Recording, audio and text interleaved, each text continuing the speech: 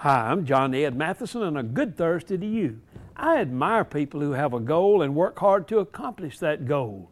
Sometimes the goals are questionable, but it is admirable to see someone complete it. Dwayne Hansen set a new world record by paddling 38 miles down the Missouri River in a hollowed-out giant pumpkin. He grew the pumpkin himself and completed the 11-hour venture as a part of celebrating his 60th birthday. He had to battle cold, heavy rain, rocks, and aching knees all the way. He said, "I probably won't try this again.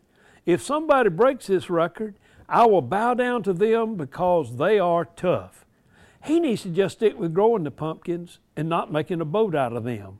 But he did break the record, and you have to admire him for his persistence. Do you have a record to break today?